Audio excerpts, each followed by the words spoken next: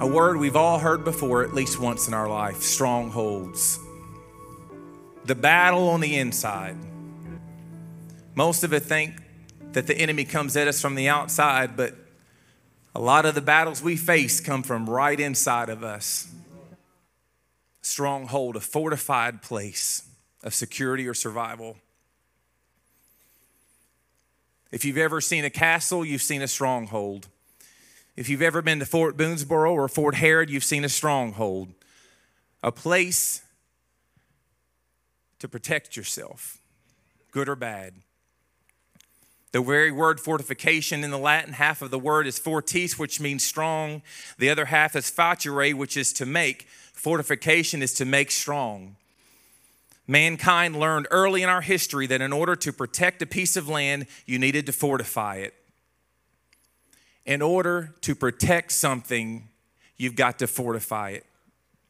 If you have your Bibles, turn with me to 2 Corinthians chapter 10, verses 4 and 5, a verse that is well known, that we've heard it before. We've quoted all the time.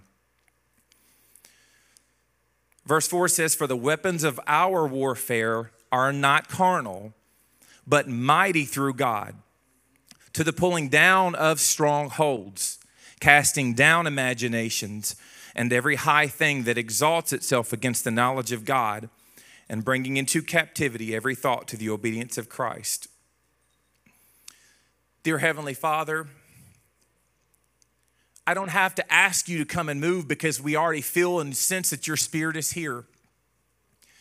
But God, I pray that there would be an anointing upon me. Anoint my lips to speak your word, because your word is already anointed, God. And I pray that you'd anoint the ears of every person that is under the sound of my voice, that I would speak only what you'd have for me to speak, no more, no less. Have your way in this house. And I pray that your word would uncover what Satan has been trying to do in our lives. And I ask this in the mighty name of Jesus. There's two things that we need to understand about a stronghold. First of all, a stronghold is only a threat if there are enemies inside. A stronghold can also be a place of comfort or a safe place. In 2 Samuel chapter 22, verses 2 through 3, David saying, "The Lord is my rock, my fortress, and my Savior. My God is my rock in whom I find protection. He is my shield, the power that saves me, and my place of safety. He is my refuge, my Savior, the one who saves me from violence."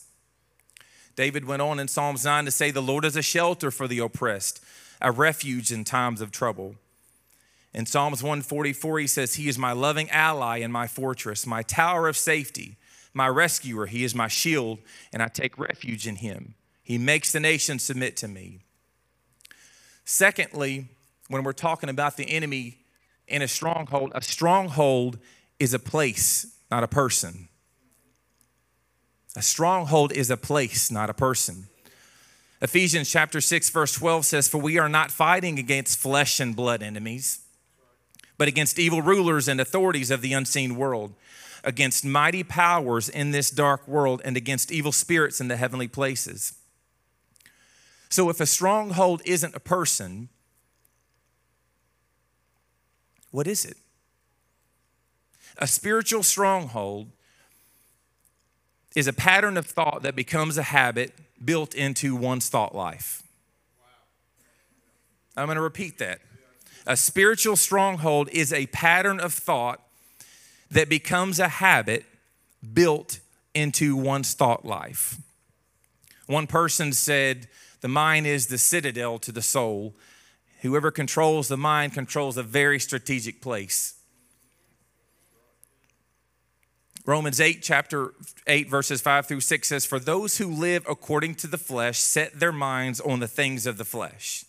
But those who live according to the Spirit, the things of the Spirit. For to be carnally minded is death, but to be spiritually minded is life and peace."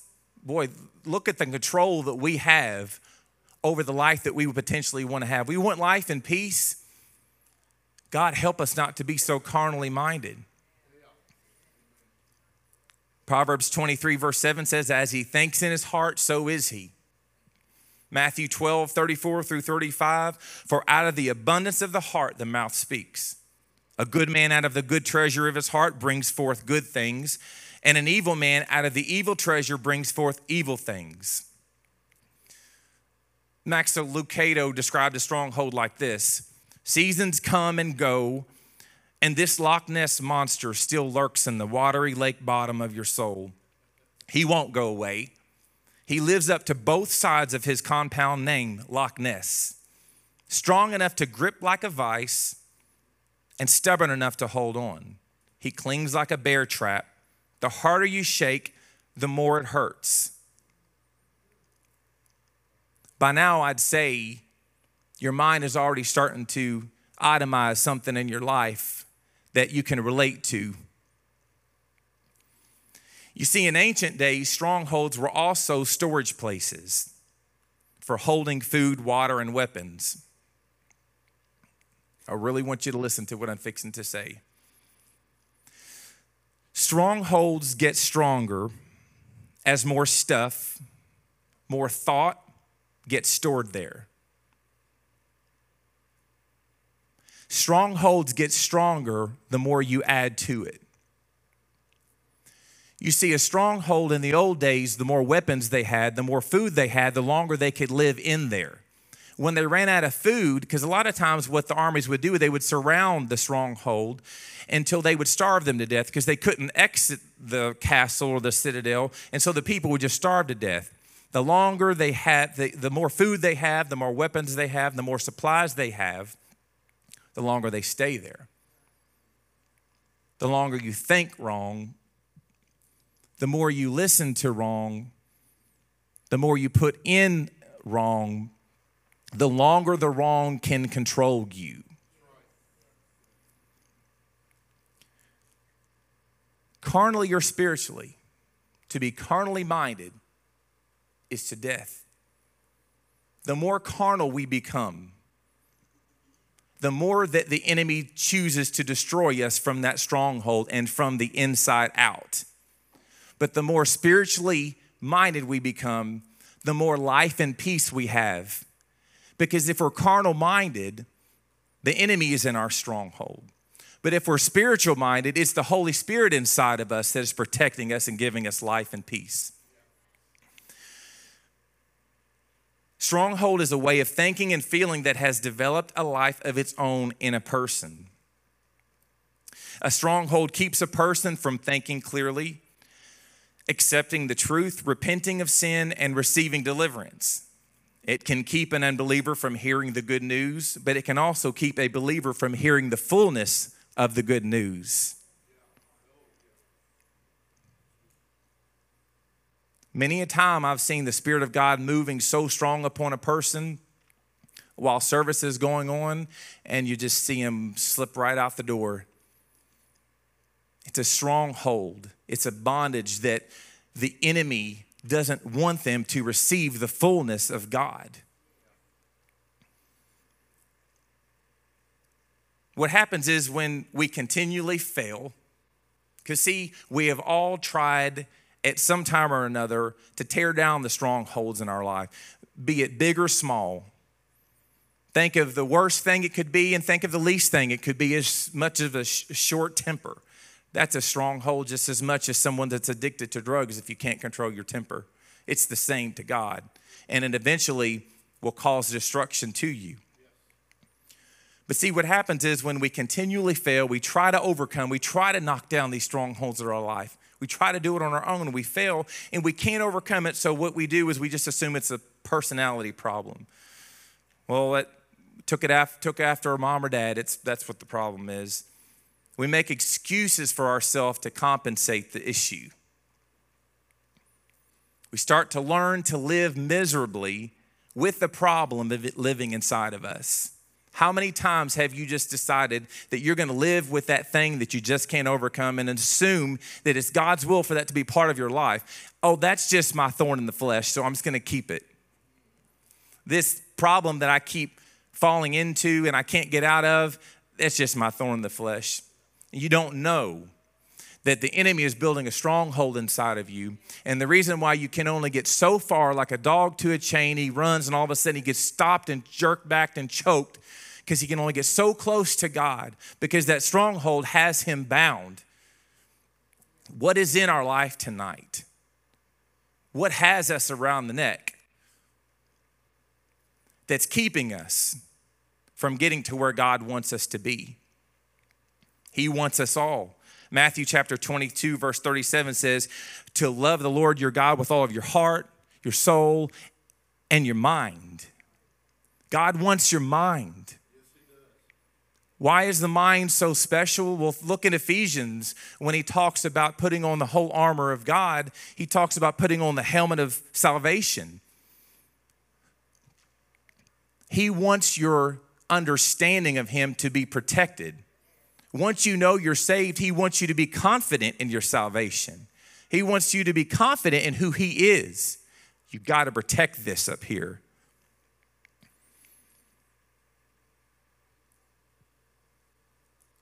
Well, we've got a problem. What's the solution? The first thing we got to do is we've got to admit.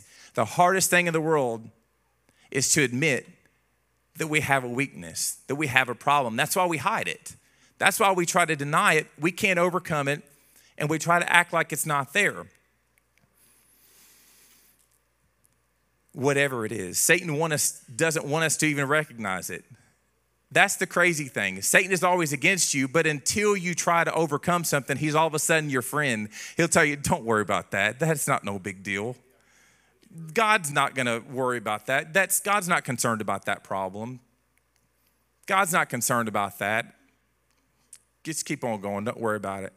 That's what the enemy all of a sudden becomes your friend when he knows he's got a hold of you. David said in Psalms 26:2, a prayer that we all have to pray this. He said, examine me, O Lord, and prove me. Try my mind and try my heart. Search me, God. He said, just let me open up and you come in and tell me what's wrong. There's times when through the week when the baby's crying and Aaron needs his homework done and the clothes is on the floor and my wife is doing all she can and she says, I would die if somebody came to this door right now. The house is upside down.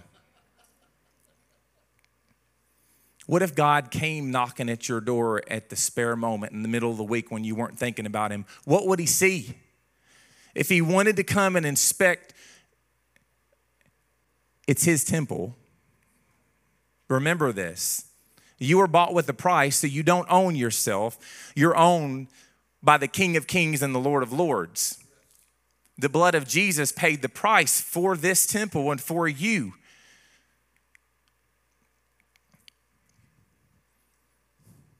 Try me, Lord. Try my mind and try my heart. Search me, God. If there's anything in my life that is unlike you, show me so that I can repent. God can't take from you what you don't give. As a child going to the kitchen cabinet and grabbing a knife and the child is holding it by the blade, you can't pull the knife away from the child because you're going to hurt it. God cannot take from you what you aren't willing to give. Isaiah 25:11-12 talks about pride. A lot of times it's pride that keeps us holding on to what is inside of us. It's pride that says, I'm not letting nobody come in and see my house looking like this. I'm not going to let nobody see me. I can hear my grandmother say this. I'm not walking out until I got makeup on. Ain't nobody can see me without makeup on. Isaiah 25:11-12 says this, and he will spread out his hands in their midst as a swimmer reaches out to swim. Talking about God, he said, he will bring down their pride together with the trickery of their hands. The fortress of the high fort of your walls, he will bring down, lay low, and bring to the ground down to the dust. James 4:6-7 says, God resists the proud, but he gives grace to the humble. Therefore, we are to submit to God, resist the devil, and the devil will flee. But see, what happens is we get it backwards. We just decide that we're going to resist the devil before we submit to God. And that reminds me of a story in Acts about the 7 sons of Sceva who were the Jewish priest's sons, and they watched Paul cast demons out of people. And they didn't necessarily believe in Jesus and believe in all that. They just wanted to do what he did. So they decided they were going to try to cast demons out, and it didn't work, and the demonic people overtook them and almost killed them, and they didn't know what was going on. The demon said to the sons, well, Paul I know and Jesus I know, but who in the world are you? They hadn't submitted and they hadn't received Jesus. They hadn't accepted it. Don't go fighting the devil until you've submitted to God first, because you can't fight him in your power, because the Bible says it's not by our might, it is not by our power, but it is only by the Spirit of God that you can do anything. We fail a lot of times because we don't submit to God first. He gives us the power. He gives us the strength. I can do all things through Christ who strengthens me, not through me.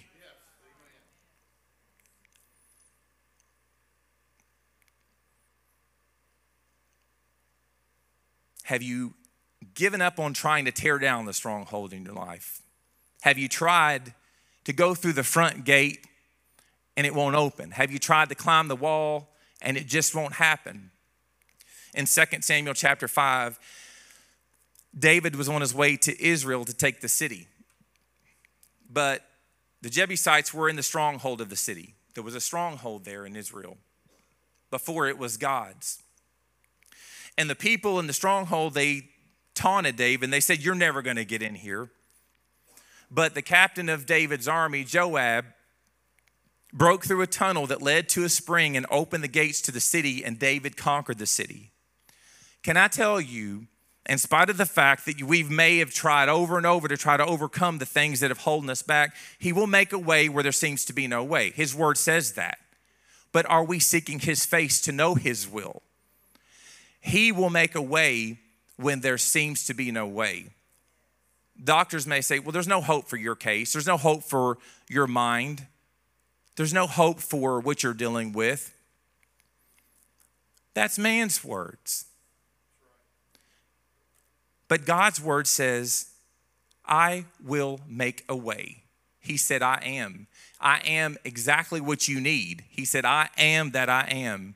What you need, he is. His name is a universal name. It means fit his name in your need, and that's what he will be for you. Amen? In Joshua chapter 6, Joshua was faced with the walls of Jericho. They didn't go bursting at the door. The Lord told them to march around the walls once a day for 6 days. And on the seventh day, march around 7 times. And the 7th time, blow the horn. The priests would blow the horn and shout. And that's exactly what they did. And we know the walls came down. They had the victory. But I want you to understand something. I read something as I was studying about this, profound. It opened my eyes up, because we've heard this story told so many times, that we see the physical walls come down and we see the people of God come in and take victory, but there was something spiritual that was happening. You see, listen to this, they cut off that city from its supplies, because the city of Jericho, I believe when they knew that the people of God were coming, the Bible actually says that they shut the walls. No one's coming in, no one's going out. In the physical realm, like I said earlier, eventually they were going to starve. Eventually they were going to run out of supply. But there was still a spiritual force that was feeding them inside of there. So God spoke to the people of God. God spoke to Joshua, and they marched around. They cut off that city from its supplies from the realm of darkness. As the power of faith grew in the hearts of the marching people, the power of the walls of Jericho grew weak. You see, what they were doing physically, God was doing something spiritually. As they walked around quietly with faith, God was circling around them with the armies of God. And they were cutting off the darkness that was feeding in there. The walls became weak spiritually, and the walls came down because they obeyed God. They walked around, and they walked around in praise. This is a statement that's been said before, but I feel the need to say it again if it's just for myself. For 6 days, they walked around quietly, because sometimes you can talk yourself into doubt. You can talk yourself out of faith and into doubt. I think it's profound. I think there was a reason why God told them for 6 days, walk around and don't say a word. Because what they would have said to each other is, look how big these walls are. I don't see how this is going to happen. This is ridiculous. What are we doing? Joshua, he must be crazy. Like they said to Moses, what has he got us doing? We're at the Red Sea. We've been better off to go back and die in Egypt. But God said, close your mouth because I know what's going to come out. And I got something to do here, so just be quiet for 6 days. And all of a sudden, their faith began to rise.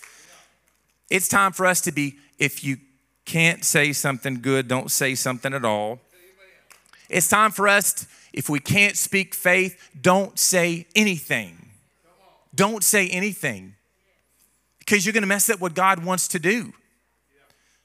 Oh, let's keep quiet when we want to talk doubt.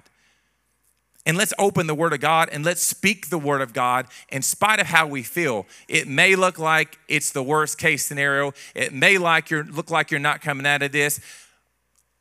But all I know is if God's Word is real, we have to apply it. We have to use what we are studying. We have to speak what we know is to be true. What are the options? God said it. Whether we believe it or not, it's true. Amen. Let's silence our doubt, speak the word of God no matter how we feel, and watch the hand of God move. And on the seventh day, they praised him. They worshiped him. You know why? Because they said, I know why God had us to walk around quiet, because he knew what was going to come out. And all of a sudden, faith came up. Faith arose, and they shouted, and the walls came down. That's how God works. Psalms 32:7 says, you are my hiding place, Lord. You shall preserve me from trouble. You shall surround me with songs of deliverance. For every negative stronghold, there's a powerful way to surround it with opposite truth from God. If you're struggling with the stronghold of depression, surround it with hope from the Word of God. If you're struggling with the stronghold of rejection, surround it with acceptance from the Lord. If you're struggling with the stronghold of anger from past hurt, surround it with the forgiveness that God has given us freely. If you're struggling with the stronghold of fear, surround it with the knowledge of God and his love. Because he says, I've not given you a spirit of fear, but I've given you a spirit of power, love, and a sound mind. If the stronghold is rejection, think about the fact that Jesus died on the cross for the world. He accepted you before you even knew him.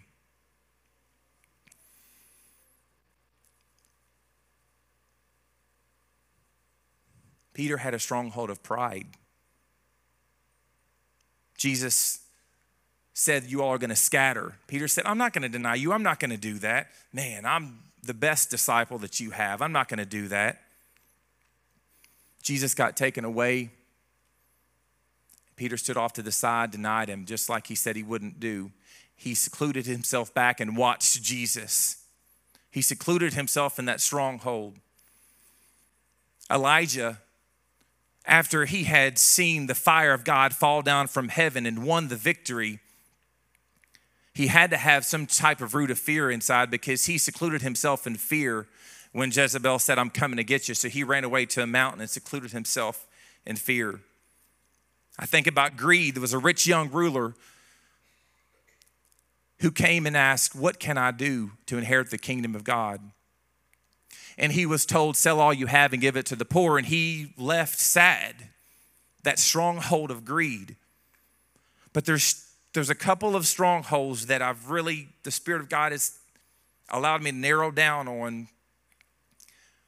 Number one, generational bondages, as some people would say, generational curses. I want us to look at Acts chapter 7.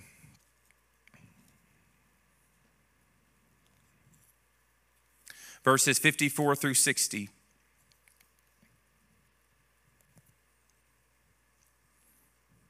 A man of God named Stephen was preaching about Jesus, and the religious leaders didn't like it. They hated it because it went against what they believed and what uplifted them. So they took Stephen out to stone him. And Stephen kept worshiping God. Verse 54 says, when they heard these things, they were cut to the heart, and they gnashed on him with their teeth.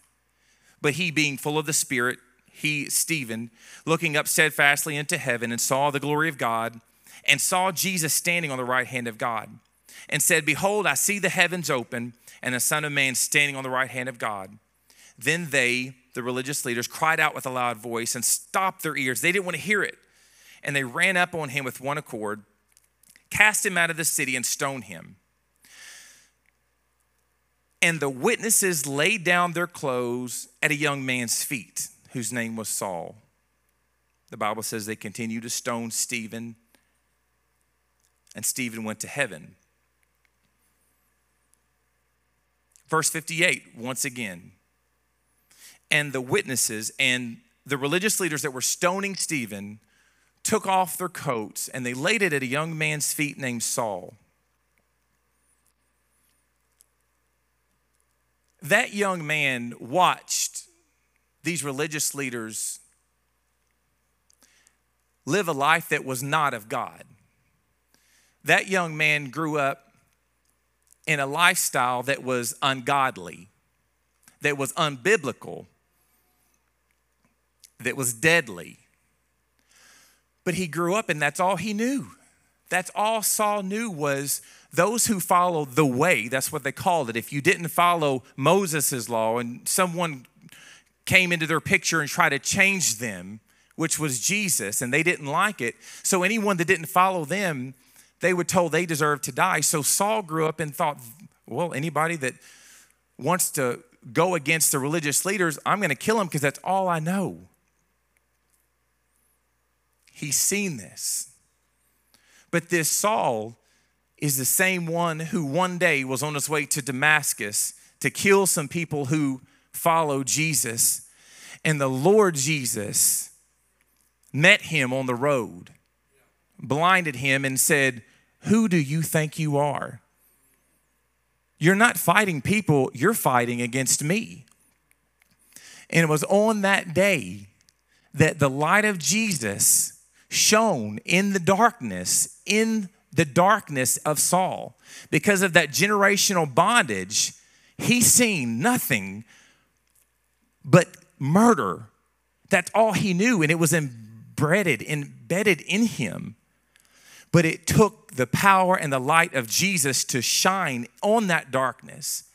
The Bible says that Saul was blinded. Jesus said, your name, later on his name was changed to Paul. He got to a man's house that was scared to death because the Lord told the man, this man that kills Christians is coming to you.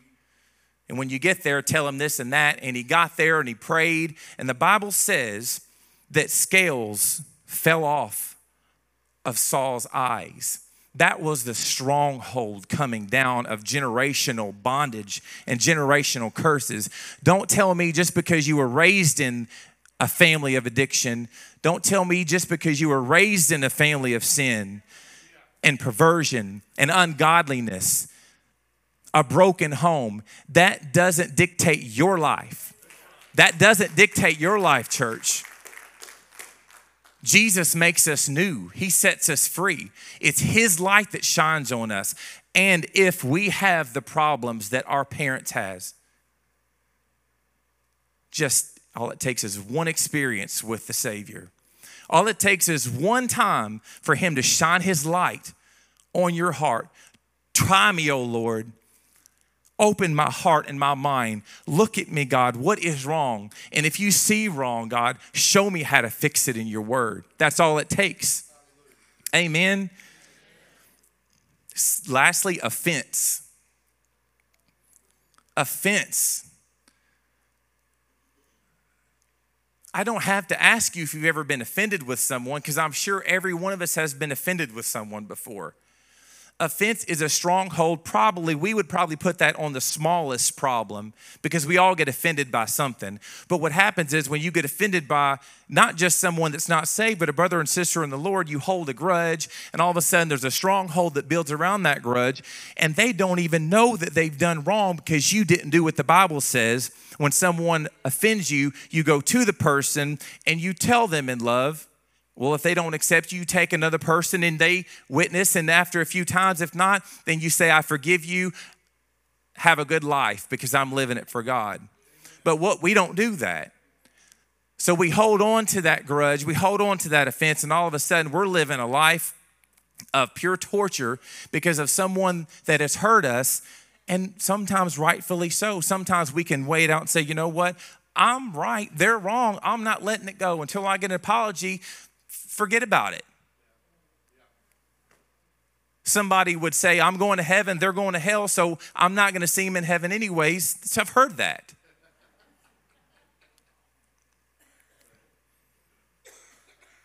And there's a very good chance it would be the opposite.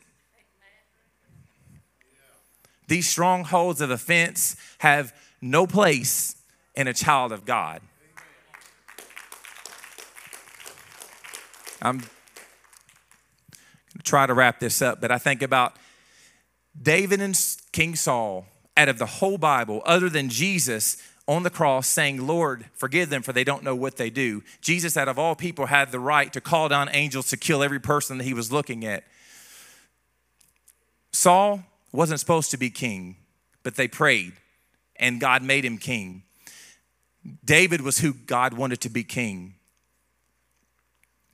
All David did was obey God, but it just ate at Saul because he just had this wrong spirit. And Saul had bitterness and he had grudge towards David. Saul tried to kill David, but look in the Bible. Not one time did David try to backbite Saul. David didn't try to kill. In fact, he was hurt. He was cut to the heart. Even down to when one of the men came to David and said, I killed Saul. I killed Saul. David said, now you're going to die because you killed an anointed man of God. Talk about forgiveness. And God said David was a man after God's own heart. That should parallel us. No, it's not easy. But once again, not only can I believe for healing, I can do all things through Christ Jesus who strengthens me. Well, I can forgive through Christ Jesus who strengthens me. Try it. Unforgiveness from past hurt is probably one of the biggest strongholds in our lives. And until we learn to forgive that person, and sometimes that person may be long gone, but in your heart, you have to trust God enough to say, God, I forgive this person for what they've done to me. My life has been pure torture, pure torment because of what they've done.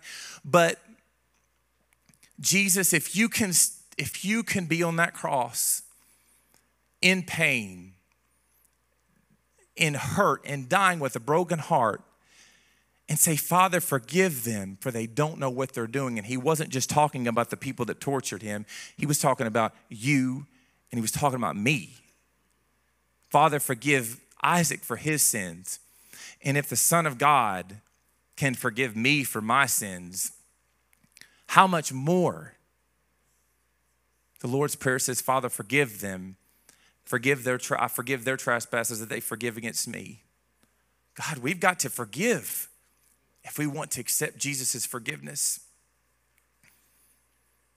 Proverbs 17:9 says, he who covers a transgression seeks love, but he who repeats a matter separates friends. He who covers a transgression seeks love, but he who repeats a matter separates friends. When you think about it and you replay it and you replay it over and over,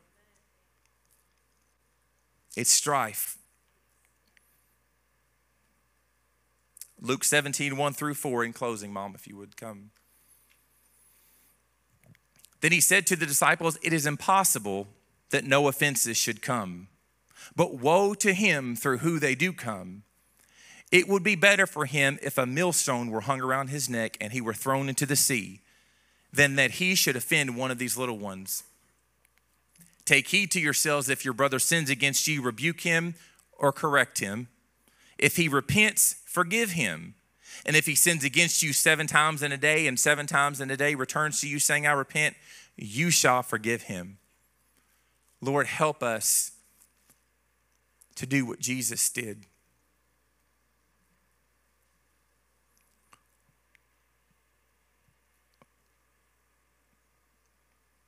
as the light of Christ shines on your soul tonight through the Word of God, through what you've heard,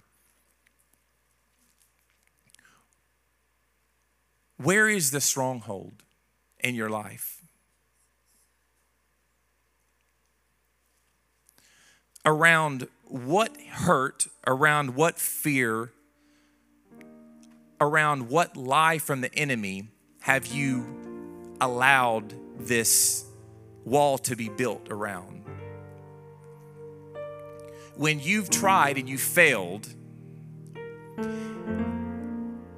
and you don't go to God, where do you go in your mind? Because if when we face a problem, if when we face a struggle and we don't go to God, we go somewhere, I'm talking emotionally, we go somewhere. Where you go is in the stronghold along with the lie that you have believed. What is it? Is it offense? Is it fear?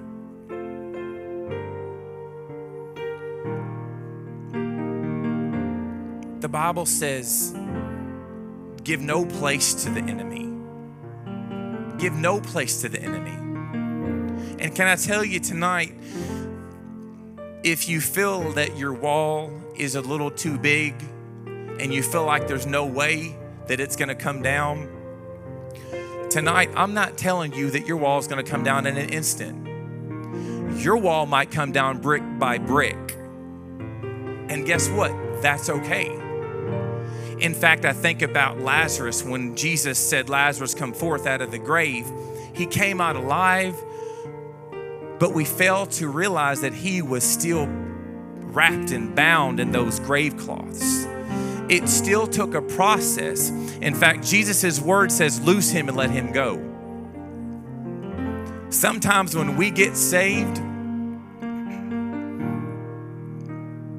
he sets us free, but there's still things that we've got to deal with. There's still things that through the living a sanctified life, living a holy life through the Lord, through the power of the Holy Spirit, that God shows us some things that we got to let go. He shows us some wrong thinking that we've got to get rid of.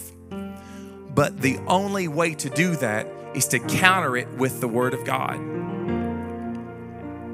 We got to find a scripture that is the exact opposite of what pulls you down. And you got to put it in your heart. Put it in your mind. Put it on a paper on your wall. Remind yourself of what God says. And I can tell you, whether it happens in a moment or whether it happens in a period of time, the walls are coming down for you.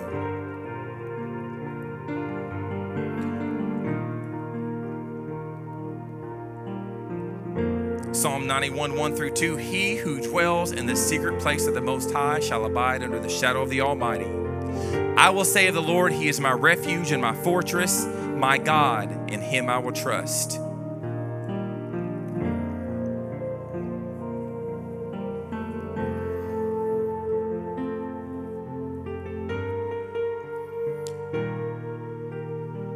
When you have won the victory and the enemy and the lies of the enemy has fled your soul, I'm going to try to explain something that I pray the Lord gives me the right words to say this, because this is something that God has given me an understanding. You see, when God sets you free from something, when God sets you free from addiction, when God sets you free from a sinful lifestyle, a lot of times what happens is we're ashamed of that, so we try to act like that never was us, that wasn't us. But see, what God would say, just like David, when the enemy was in the stronghold, when he drove them out, that very stronghold that was bondage to him actually became blessing, because that came his protection. David inhabited the stronghold. The sin was gone, the enemy was gone, But it was from that place that he could stand in that stronghold and say, God is my refuge. God is my protection. Guess what? I used to be bound, but now God has set me free. So when God sets you free, don't be ashamed of what God has done for you. Your protection is in remembering what God has done for you. The stronghold that the enemy used to attack you from the inside out, now you're inhabited by the Holy Spirit and the power of God. And so you can look at that stronghold and not remember how sinful you were, but how forgiving and how loving God was. Don't leave that place. Don't be ashamed of what God has done for you, because guess what? Somebody else might have a stronghold that they're dying on the inside out and they don't know what to do, but they see that you have victory and no longer in bondage, but set free. And now God is your refuge. God is your fortress. When we dwell in that secret place, if you would, let's stand.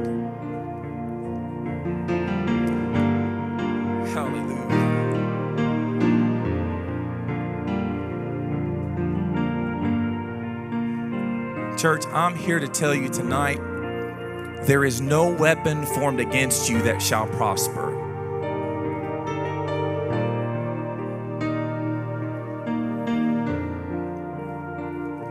The only power that the enemy has is just enough to try to influence your mind to think the wrong way. That's it. If he can get a hold to your thoughts, he can destroy you from the inside out. But for the weapons of our warfare are not carnal. They are mighty through God to the pulling down of strongholds, casting down imaginations, and bringing into captivity every thought to the obedience of Christ. Oh, that tonight that our thoughts will be brought into captivity to obey Christ. Your thoughts are to obey the Word of God. And if your thoughts are running rampant and you're not taking control of your thoughts, tonight maybe we need to say, God, clear me, God. God, forgive me. I'm not comfortable with what's happening on the inside of me. God, come in by your word. Give me the strength to run the enemy out so that you can inhabit inside of me, so that your power and your word cannot bring death from the inside out, but bring life and peace inside of me. How many wants life and peace? How many is tired of hearing death? How many is tired of feeling turmoil? Tonight, if you want life and peace tonight, by the power of the Spirit of God, just come down and cry out to Him. Just come down and cry out to the Son of the living God, because He's here to help us tonight. In Jesus' name, would you come?